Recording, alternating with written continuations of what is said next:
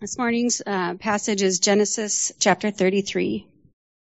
And Jacob lifted up his eyes and looked, and behold, Esau was coming, and 400 men with him.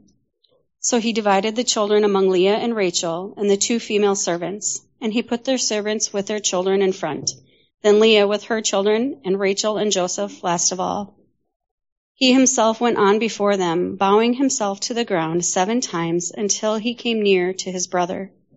But Esau ran to meet him and embraced him and fell on his neck and kissed him, and they wept. And when Esau lifted up his eyes and saw the women and children, he said, "Who are these with you?" Jacob said, "The children whom God has graciously given your servant."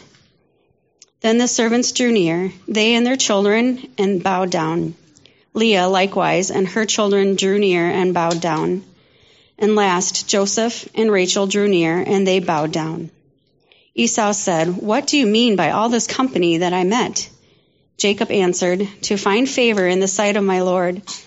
But Esau said, "I have enough, my brother. Keep what you have for yourself." Jacob said, "No, please, if I have found favor in your sight, then accept my present from my hand. For I have seen your face, which is like seeing the face of God, and you have accepted me. Please accept my blessing that is brought to you because God has dealt graciously with me, and because I have enough." Thus he urged him, and he took it. Then Esau said, "Let us journey on our way, and I will go ahead of you." But Jacob said to him, "My Lord knows that the children are frail, and that the nursing flocks and herds are a care to me. If they are driven hard for one day, all the flocks will die. Let my Lord pass on ahead of his servant, and I will lead on slowly at the pace of the livestock that are ahead of me, and at the pace of the children, until I come to my Lord in Seir." So Esau said, "Let me leave with you some of the people who are with me." But he said, "What need is there? Let me find favor in the sight of my Lord." So Esau returned that day on his way to Seir. But Jacob journeyed to Succoth and built himself a house and made booths for his livestock. Therefore, the name of the place is called Succoth. And Jacob came safely to the city of Shechem, which is in the land of Canaan, on his way from Paddan Aram. And he camped before the city. And from the sons of Hamor, Shechem's father, he bought for 100 pieces of money the piece of the land on which he had pitched his tent. And there he erected an altar and called it El Elohe Israel. If you were not here last Sunday for the business meeting, you might have noticed Grant doing the exhortation this morning. And a reason for that is he is now an official elder candidate. And so pray for him.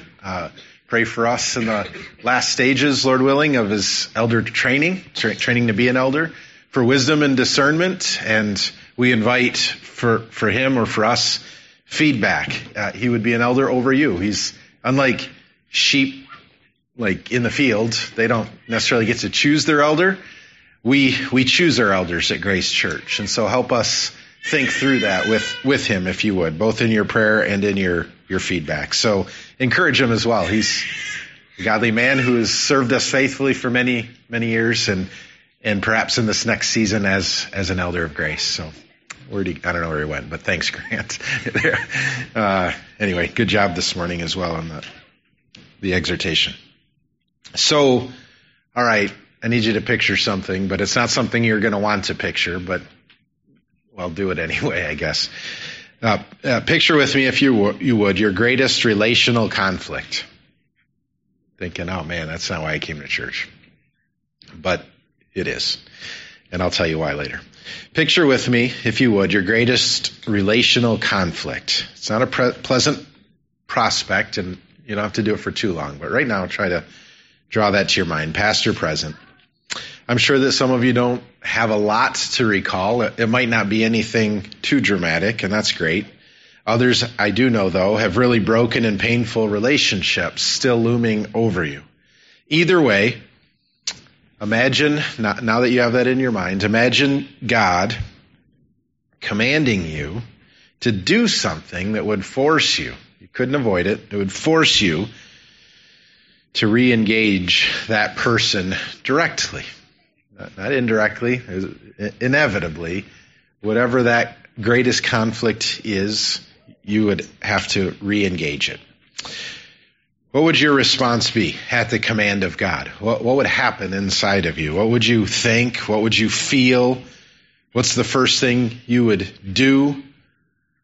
What if, beyond just the uncomfortableness of it, you had a genuine fear that they might harm you or even kill you? Would any of your answers to the questions I just asked change at all? Can you imagine them changing if God had met with you and given you specific and repeated promises concerning that relationship and the healing that he meant to bring about through it and in it? That he promised to protect and bless you? Would that change any of your answers at all? Well, if you're able to get your head around those things, then you're able to rightly imagine the situation Jacob found himself in. It's pretty overwhelming, right? I mean, you don't have to even have used your imagination a lot to realize this is a big deal. This would have been an overwhelming situation. Well, overwhelming or not, in light of where we have been and what we've seen already in Genesis, this is where we are now in Genesis as we continue our walk through it. And that leaves us with two critical questions of this text. Did Esau still want to kill Jacob? That's a big deal. The last time the brothers were together, Jacob was forced to flee because Esau wanted to kill him. So the first question is, did Esau still want to kill Jacob? And the second question is, had Jacob's last encounter with God made any significant impact on Jacob and in his ability to trust God and believe God? Had he been sanctified in any meaningful way? Had he been made more like God, more willing to endure the trials that might come because of his experience with God? Had his most recent encounter with God changed him in any significant way? We're going to find the answer to both those questions finally. They've been looming over us for a couple of weeks now in the text, but we'll find our answer to both of those questions this morning as the passage unfolds in three phases. Here are the three phases. If you have your outline, they're on it. It's three scenes to this passage. The somber, prioritized approach. So Jacob and his clan somberly and in a way we'll see prioritizedly approached Esau in the promised land. The second scene is the unexpected happy reunion between the brothers. And then lastly, the slow, slippery return all the way into the land God had called him to go. In finding the answer to these questions, we're also confronted with one grand reality. I learned this morning that the better way to say that is, this is a trustworthy saying, what I'm about to say. If you're in Berea, you know what I'm talking about from 1 Timothy. This is a trustworthy saying, and here it is. And that wasn't even in my notes.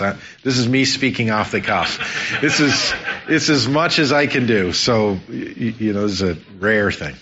Hopefully a good thing. So this is a trustworthy saying. Reconciliation, both horizontal, meaning among the people on this earth, and vertical, meaning with God. Reconciliation is never outside of God's reach for God's people. That's a trustworthy saying. If you're going to write one thing down, write that down. Let's pray that God would help us to see and experience all of this and whatever else he means us to from this text this morning. God, we love you, and we are thankful for your word. We are thankful as well, as we sang just a few minutes ago, that your Holy Spirit is present among us and for the believers in this room, present in us. And among the Holy Spirit's chief roles in us is to open our eyes to the truth, to open our hearts to the truth, and then to transform us increasingly to live in light of the truth. And so I pray, Spirit, that you would do that work this morning for the sake of the glory of the Father, because of the atoning work of Jesus. I pray all this in the name of the triune God. Amen. So again, as I mentioned in the introduction, the passage unfolds in three phases. And the first is Jacob's somber, prioritized approach to his brother and his homeland. Jacob, you remember, was chosen by God. Twins in the womb of the same woman, which I guess is the definition of a twin. But Jacob was chosen by God, him, not his brother, in spite of the fact that he was the younger brother. So this was meant to catch us off guard. God did that on purpose. In spite of the fact that he was the younger brother, God promised that he would receive the blessing and covenant promises given first to his father and grandfather. On more than one occasion, God himself met with Jacob to confirm these things. And yet, we've seen this over and over and over and over and over. And yet, rather than simply trust God and allow God's plans to unfold and God's timing with patience, Jacob continually tried to, and I put in scare quotes, assist God in accomplishing his purposes. Honestly, if there's one thing one idea or one phrase or one concept I would use to describe Jacob, it's his attempts to assist God in God executing his plans. And by that, generally, it was a faithless assist. Well, among other ways, we saw this in that instead of trusting in God, he manipulated his brother out of his birthright, which is part of why Esau wanted to kill him and part of what created the drama that is in this scene. Instead of trusting in God, Jacob tricked his father into blessing him instead of his brother with the help of and urging of his mother. So again, God had promised that he would be the recipient of the blessings of God. But Jacob determined to take those things into his own hands instead of trusting in God's plans and ways. And instead of trusting in God, Jacob worked even to manipulate his father-in-law's flocks and herds. His father-in-law Laban, who admittedly was an even greater opportunist than Jacob himself. Nevertheless, Jacob sought to manipulate him in order to gain this blessing, presumably that he believed was his, and maybe in a certain sense he was trusting in God for, but he went about it in his own ways rather than God's ways. Well, once again, as Jacob headed back toward his brother, 20 years now after he'd fled from him, we're left with the two critical questions of this passage. Did Esau still want to kill Jacob? And had Jacob's last encounter with God changed him in a significant way, such that when the meeting would take place, he would act in faith rather than offer God another assist? Well, the answer to the first question is clear and obvious, and we'll get that in the second scene.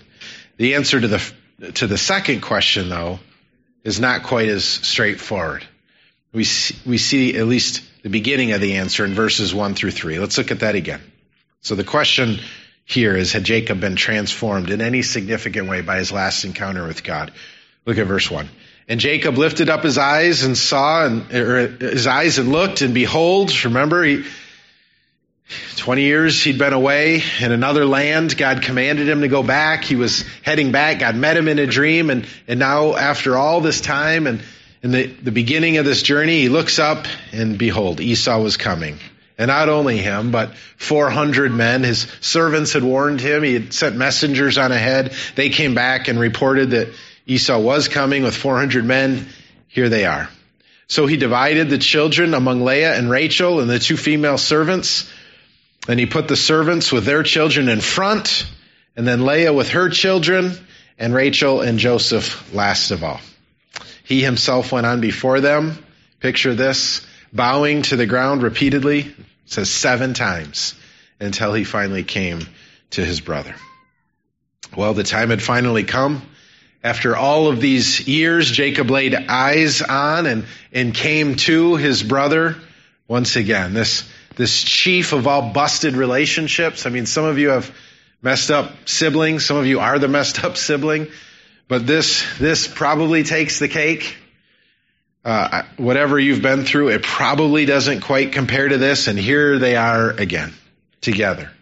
Upon first reading this passage, this story of this reunion, or at least this approach, as I have many times in the story of Jacob, and as I imagine you have many times in the story of Jacob, you questioned whether or not God's latest act of grace, wrestling with him, had truly changed Jacob in a significant way. So in this case, it was the wrestling. He had come to Jacob in different ways in the past, and you remember, okay, that's awesome. I mean, we've all prayed for that, God, right? God, meet with me in a way that there's some hard situation coming up in my life. Meet with me in such a way that I'll be strong enough to go through it in faith and the confidence that I should have with your promises.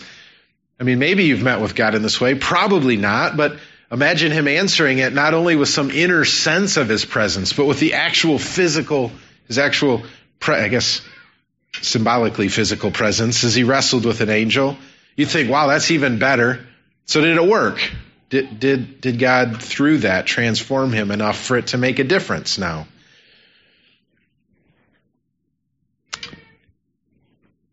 I wondered if God's latest act of grace changed him in a significant way. Consequently, I wondered a familiar wondering. Whether Jacob's actions described in this passage, the one we just read, were rooted more in godly faith as the result of this encounter with God, or worldly shrewdness. What do I mean by that? Well, there's a case that could be made. And in fact, a couple of the commentators I read made the case. There's a case that could be made that Jacob was offering his animal gifts and bowing repeatedly before his brother. And as we'll soon see, the next scene referring to him as Lord and himself as Esau's servant. There's a case to be made that he was doing these things as a legitimate act, or as legitimate acts of repentance and restitution. In other words, perhaps he truly felt godly grief and felt sad for the ways he had cheated his brother. He'd cheated him. He'd sinned against him. Maybe this is what godly grief looked like. He was, if you steal something from someone, it is not enough, we're told in the Bible, to just say, I'm sorry, I stole that. You need to give it back. That's what restitution looks like in the Bible. Maybe that's what this is. There's a case that could be made for that. Maybe this was his attempt to make wrong on a horizontal level, an earthly level, or to make right the things that he had made wrong. On the other hand, and actually the hand I think more likely, I think this is possibly yet another expression of Jacob's fearfully taking matters into his own hands. Another attempt to assist God. I believe this is the more likely option for a few reasons, and we need to hear these, and we need to learn from all of them ourselves. First, Jacob acted with a familiar favoritism. It had happened before, and it's going to happen again. He acted with a familiar favoritism. Did you notice anything about the way he ordered the people? As they made this procession, this train toward Esau, did you notice anything about the way he ordered his tribe?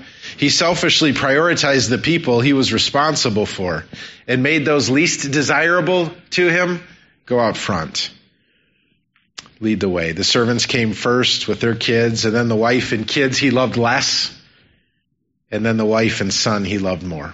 This is going to be a big deal going forward, if you remember, with Jacob and the story that follows. This wasn't new to Jacob. We've seen it before in him. It wasn't good then, and it isn't good now. We can only assume that he did this, hoping that whatever bloodlust Esau might have still harbored for him would have been satiated by the time he got to the second or third wave, or perhaps the third wave could have gotten out of there in time if they saw Esau doing something treacherous. The point is, I think it's likely worldly shrewdness rather than godly faith. First, because it displayed similar favoritism. Second, he bowed repeatedly, but it's not just that. It's the way in which he bowed and the way the narrator describes the bowing. He bowed repeatedly in a way that would have been understood as groveling rather than humility or trust in God. The bowing himself to the ground 7 times, the language where it appears elsewhere in the Bible is something that a fearful, guilty servant would do. Sometimes before God, and that would be right. But it's something a fearful, guilty servant would do, not a repentant brother who was convicted of a sin but confident in his God. The third reason I think this was probably another expression of worldly fear was that, as we'll see in a minute, the titles that he assigned to himself, servant, and to his brother, Lord, were not in keeping with God's word. What do I mean by that? Do you remember the word of the Lord to Rebekah concerning Jacob back in 25:23? The Lord said to Rebekah this: 2 nations are in your womb, Jacob and Esau, and 2 peoples from within you shall be divided. The one will be stronger than the other. The older will serve the younger. And here's the point. Just like we talked about a little while ago, you are who God says you are. Do you remember how we saw that in the text? You are who God says you are. You are not who you feel like. You are not what other people tell you you might be. You are who God says you are. And God had declared that Esau was the servant and Jacob the master.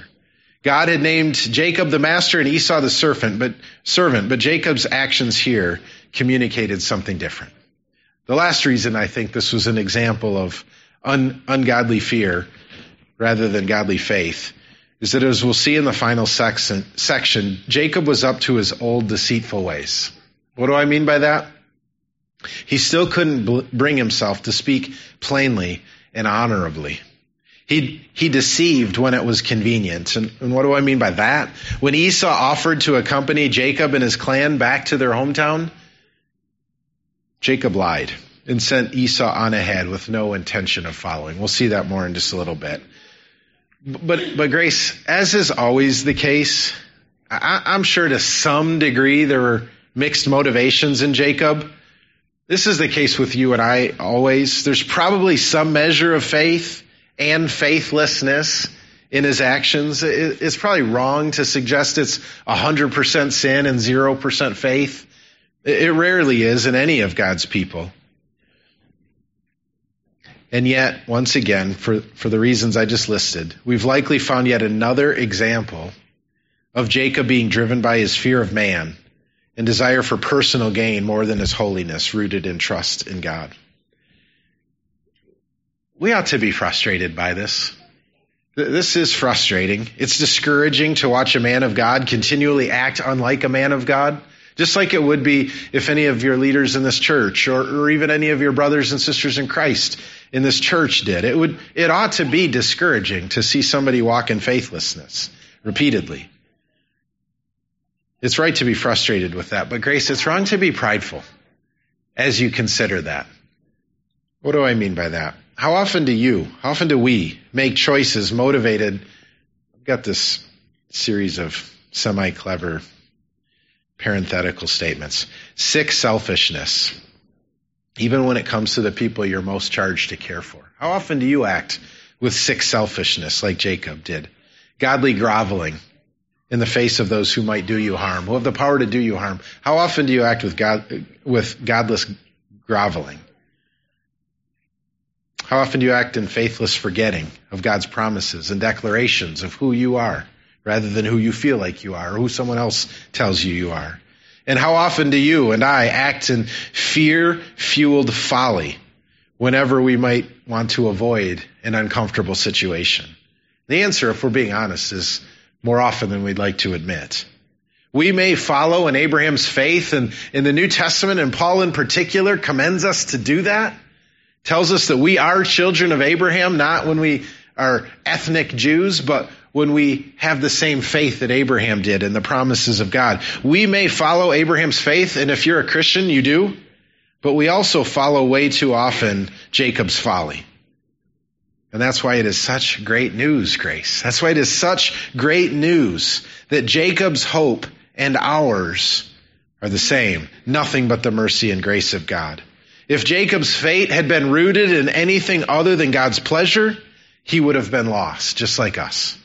This is our humbling story too, and that which makes the grace of God so amazing. So look at him and see his folly and see his sin and see his faithlessness and be frustrated by it, and then hold up the mirror quickly and see those same things in yourself. And so instead of scoffing at him as if, how could he be such a sinner? Recognize freshly the grace and mercy of God that is on you, who are every bit as much a sinner. Our hope is that God has chosen us, just like he did Jacob, not that we're better than Jacob and have earned God's favor. That's the first scene. Here's the second, the unexpected happy reunion. Brings us to the second scene of the passage. What would happen next is this, you just picture this somber, sorry, groveling train moving along.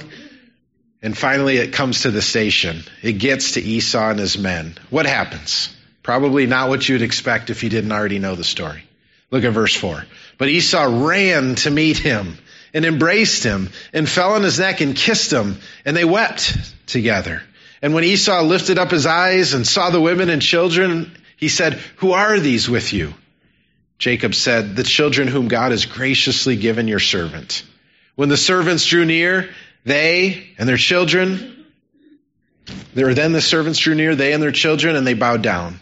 Leah likewise and her children drew near, and they bowed down. At last Joseph and Rachel drew near, and they bowed down. Jacob, the one in possession of the promises of God, used his clan in some ways as human shields and gave himself to groveling before his brother to avoid harm. But Esau, the one rejected by God and robbed of his birthright and blessing, ran to his brother and hugged him, and in tears and in kisses and in joy. It's hard to overstate the significance of this passage and what it portrays for both our earthly relationships and our heavenly one. As I said at the beginning, the grand truth, the trustworthy saying, worthy of full acceptance of this passage, is that the grace and power of God, hear this, hear it again, the grace and power of God are such that reconciliation is never outside of reach, the reach of God for God's people. Was there ever a relationship more likely to remain in conflict than this one? Or to word it another way, was there ever a relationship less likely to experience reconciliation than this one? As I said before, whatever relational conflict you have known or know now, it's pretty unlikely that it was caused by choices as diabolical as the ones in this story. Maybe some of you have, but many, probably most, haven't. In light of what he had done and how he had left things, Jacob had no reason to believe he would never know anything but, in some ways, justified hostility from his brother. And so here's the question for us. How many times have you looked at a broken earthly relationship, unable to imagine any path to reconciliation? It was so twisted and tangled, so hard and painful, that you could not imagine any path back to reconciliation. Again, that's almost certainly what Jacob thought. His actions show it in all kinds of ways. And yet, in a way, entirely, this is the key, you've mulled around in your brain 100 ways that it might come, that the relationship might be reconciled, and none of them seem like they would work. You've done that. I've done that. In a way entirely beyond comprehension. In a way that had no reasonable expectation. And in a way that in this passage, there's not even an explanation given. The brothers embraced in happy reconciliation. The point is simple. You don't need to be able to imagine it for it to be within the power of God. Amen, Grace? Again, we love to think more highly of our wisdom than we ought. And so we think of all these ways, just like Jacob did. I mean, what is your version of sending out this train of gifts and bribes? And what's your version of that? Or even maybe yours is a little more righteous. You've thought of all these things, and yet you still can't imagine true reconciliation on a horizontal level. This wasn't a reasonable expectation. There's no explanation given, and it's really beyond comprehension what even happened here. But the point is, God brought about a reconciliation that was awesome. What is on display here?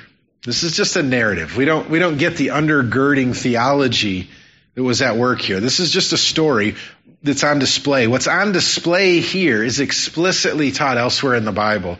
Take a look at Matthew 15 through 18 later if you want. And I've got a list of other passages where God talks about what's underneath this kind of reconciliation. But what's on display here is explicitly taught elsewhere in the Bible, and that's this. No matter how broken your friendship or marriage or whatever the relationship is, it is never beyond repair for the people of God. Rest in that grace. Praise God for that. But even more importantly, something is even more subtly on display here.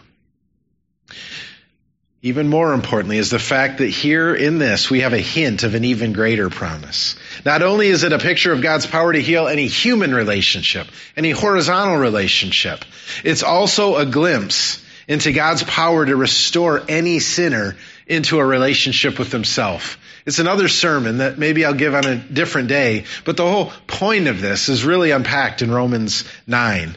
We get a glimpse of it in 2 Corinthians 5, 20 to 21. We really need the rest of the Bible to understand this in its fullness, but here God gives us a peek into his reconciling power to not only bring sinners back to one another, but to himself. That's awesome. How awesome is that grace? Embedded in this largely convoluted story of God's chosen but wayward people is this beautiful picture of God's power to reconcile all things to himself, whether on earth or in heaven, making peace by his blood, by the blood of his cross. This is just a little glimpse of this. This is just the first preview. It's the early morning sun of a day that's going to dawn bright and awesome. Jesus is the fulfillment of even this passage and this reconciliation. All of this also shows how hollow. Just get this. Do you know what else we see? I mentioned this. Hear it again. All of this also shows how hollow Jacob's plan for reconciliation was. He had a plan. Look how ridiculous it was. And you want to know what's even more remarkable still?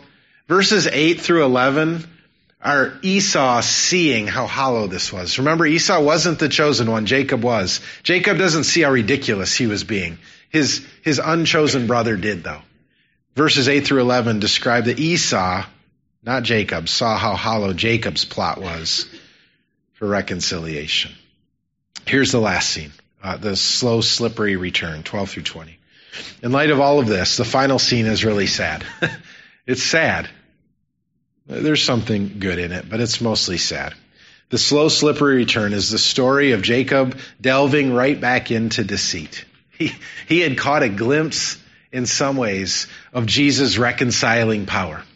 And he slides instead right back into deceit. Look at verse 12. Then Esau said, the brothers have embraced, the brothers have cried and in joy, at least in a certain way.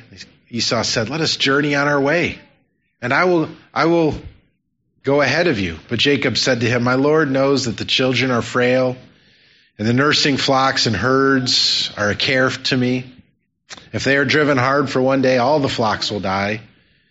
And let my Lord pass on ahead of his servant, and I will lead on slowly at the pace of the livestock that are ahead of me and at the pace of the children until I'll come to you at Seir.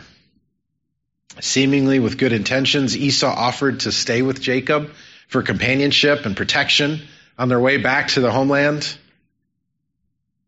Jacob declined under the guise of the health of his family and flocks. Undeterred, when Jacob refused, Esau offered to at least leave behind a group of his men for protection, which Jacob also refused. So in 15, we read Esau offering, if not me, if I go faster than you, if not me, I'll leave behind some of my men. Jacob refused that as well. Here's the problem. We know all of this was a deceitful act of Jacob, yet another one. We don't know why. It doesn't tell us, but it was a deceitful act because of two words, Seir and Succoth. Those were the names of two cities. The first, Seir, see in verse 14, was the city in which Esau lived. We find out in verse 16. And where Jacob promised to go as he sent Esau away. The second is the name of the city to which Jacob actually went and built a house and a pasture there for his animals. For reasons we don't totally understand, Jacob never went to where he told his brother he would go, and the text implies that he never intended to either. Worse still, we know that this was a deceitful act of Jacob before God, not just his brother. God had commanded Jacob to return to the promised land, but Grace Succoth was just outside of it. It wasn't inside of it. He built houses and pens. He set up a home and a type of permanent dwelling there. And as we'll see in the next chapter, he stayed there for a number of years. He duped his brother again and was slow to obey God. I say slow because eventually he almost did. Not quite, but almost obeyed God. The final couple of verses let us know that eventually he did make his way back to the promised land, probably again years too late. But even then he seems to have stopped short of Bethel in full obedience to God. Look at 18. And Jacob came safely to the city of Shechem, which was in the land of Canaan. So he got there eventually. He got back to the promised land on his way from Paddan Aram, and he camped before the city. Somewhat counterintuitive because Jacob seemed to be primarily driven by his own will and wisdom. The whole scene ends then with him building an altar to the Lord. It's such a goofy, the whole thing is such a goofy scene where he doesn't obey and then he slowly obeys and then he doesn't fully obey. On the heels of wrestling with God and experiencing a type of reconciliation that he never could have expected. On the heels of all of that, it ends with him building an altar to God and making a declaration. The name of it was El Elohi Israel, God, which means God, the God of Israel. It's especially important if you can remember 28:20. If you remember back to a few chapters earlier, Genesis 28:20, Jacob made a vow that seemed sort of weird at the time, at least it did to me. He said this, if God will be with me and he will keep me in this way that I go. So before going off away from the promised land to find wives from among his mother's family, God commanded him to go. If God will be with me and will keep me in this way that I go, and will give me bread to eat and clothing to wear, so that I come again to my father's house in peace, which he had just done, then the Lord shall be my God. Well, Jacob, whose name is now Israel, seems to acknowledge that God did those things. God did keep his word. He was with them. He gave him bread and clothing in abundance. And now he had returned to his father's house in peace. And so seemingly he named this place, this altar, as a declaration of God's fulfillment of his promises. So here's the thing. I wrap up with this. We might be tempted once again. You look at Jacob, and I look at Jacob, and I think, what is this guy thinking? We might be tempted once again to wonder how he could be so dense that he could wrestle with God and then be reconciled to his brother in spectacular fashion and then immediately slip back into his own sinful habits of selfishness and deceit, and then right back into building an altar to God and declaring fulfilled the promises of God. How does he do that? We might be tempted to condescendingly scoff at this whiplash. It feels like whiplash, doesn't it? You're in and out of trust and obedience. But let's be careful. Let's be careful of passing judgment too quickly. How often could we rightly be described in these exact same terms? If your life were put on display and told in narrative fashion, how many scenes within it would look exactly like this? How often do we bicker and fight on the way to church, come in smiling, and then go back out in frustration? How often do we have a quiet time in the morning and maybe even a type of communion with God and then immediately turn to godless scrolling on the internet, maybe to some worldly purchase we want to make or some social media thing to see how many people like us? How many times do we talk kindly to our friends and then turn and talk trash to our spouse or our siblings? In other words, how often are our lives, if they had this kind of narrator over them, rightly described as spiritual whiplash? How often do you fill in the blank, move from one act of seeming faith and maybe real faith to an act of faithlessness and disobedience? How often would we produce whiplash in someone reading the story of our lives? Well, here's the last couple of sentences. In admitting our own Jacob likeness, we are in a place to hear again the good news that although we are all like Jacob and that his folly is our folly, even as we are like him, and that his hope is our hope. It is only when we are in a place to admit our own Jacob likeness that we have the opportunity to receive the gospel. The gospel is not for people who think that they are fundamentally different than Jacob. The gospel is for people who realize that we are Jacob. Even as we are like him in our folly, in his folly, we are like him in his hope. The same God that reconciled Jacob with his brother and himself is our God.